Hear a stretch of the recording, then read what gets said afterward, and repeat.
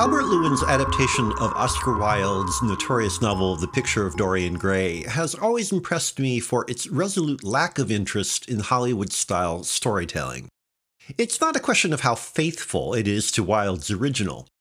Rather, it is the way the book is used as the excuse for a series of exquisite period recreations that just happen to frame a story about a handsome, dissolute young man, Hurd Hadfield, who never ages. Oh yes, and he has his portrait done. Arguably, such relative indifference to forward movement and storytelling in favor of glossy sheen is far more fundamentally faithful to the author's ideas than a slavish translation of the novel. In the aesthetic movement of which Wilde was one of the most famous members, style was always more important than content.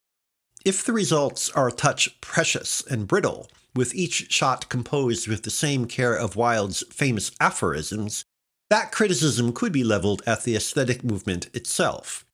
The bons mots are duly trotted out, particularly by Lord Henry Wotton, George Sanders, who probably gives the freest expression of Wilde's attitudes in the film. Unfortunately, his arch condescension is nearly as predictable and tiresome as Wilde's facile paradoxes.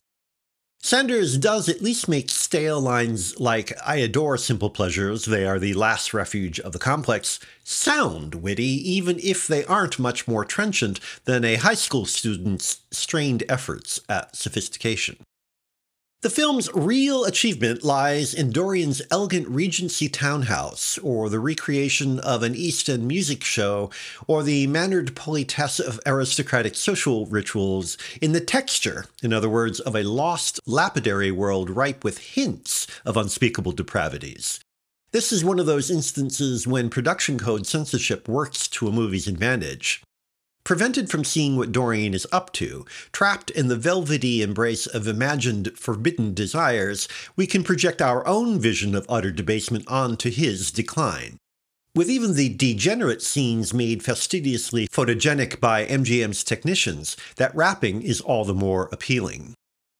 Ironically, the film's most famous technical flourish, the brief use of Technicolor when the portrait is seen for the first and last times, is not particularly interesting. Dorian's final appearance is more repulsive than horrifying, like little more than an advanced case of acne, but then such a letdown is probably inevitable. The novel never has to show what Dorian looks like at the end, or be all that specific about his beauty, for that matter. But given how his film revels in externals, it would be difficult for Lewin not to reveal the awful visual truth at the end. Like the solution to a mystery, the denouement of a film of The Picture of Dorian Gray can only hope not to disappoint too greatly. It can never equal our voluptuous fantasies of an unrestrained, hedonistic abyss.